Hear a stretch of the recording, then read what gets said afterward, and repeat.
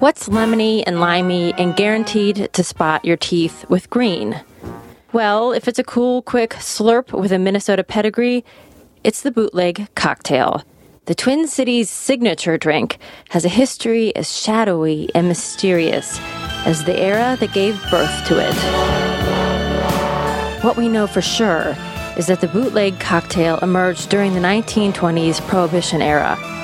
Its first clandestine sips were taken at a Twin Cities country club.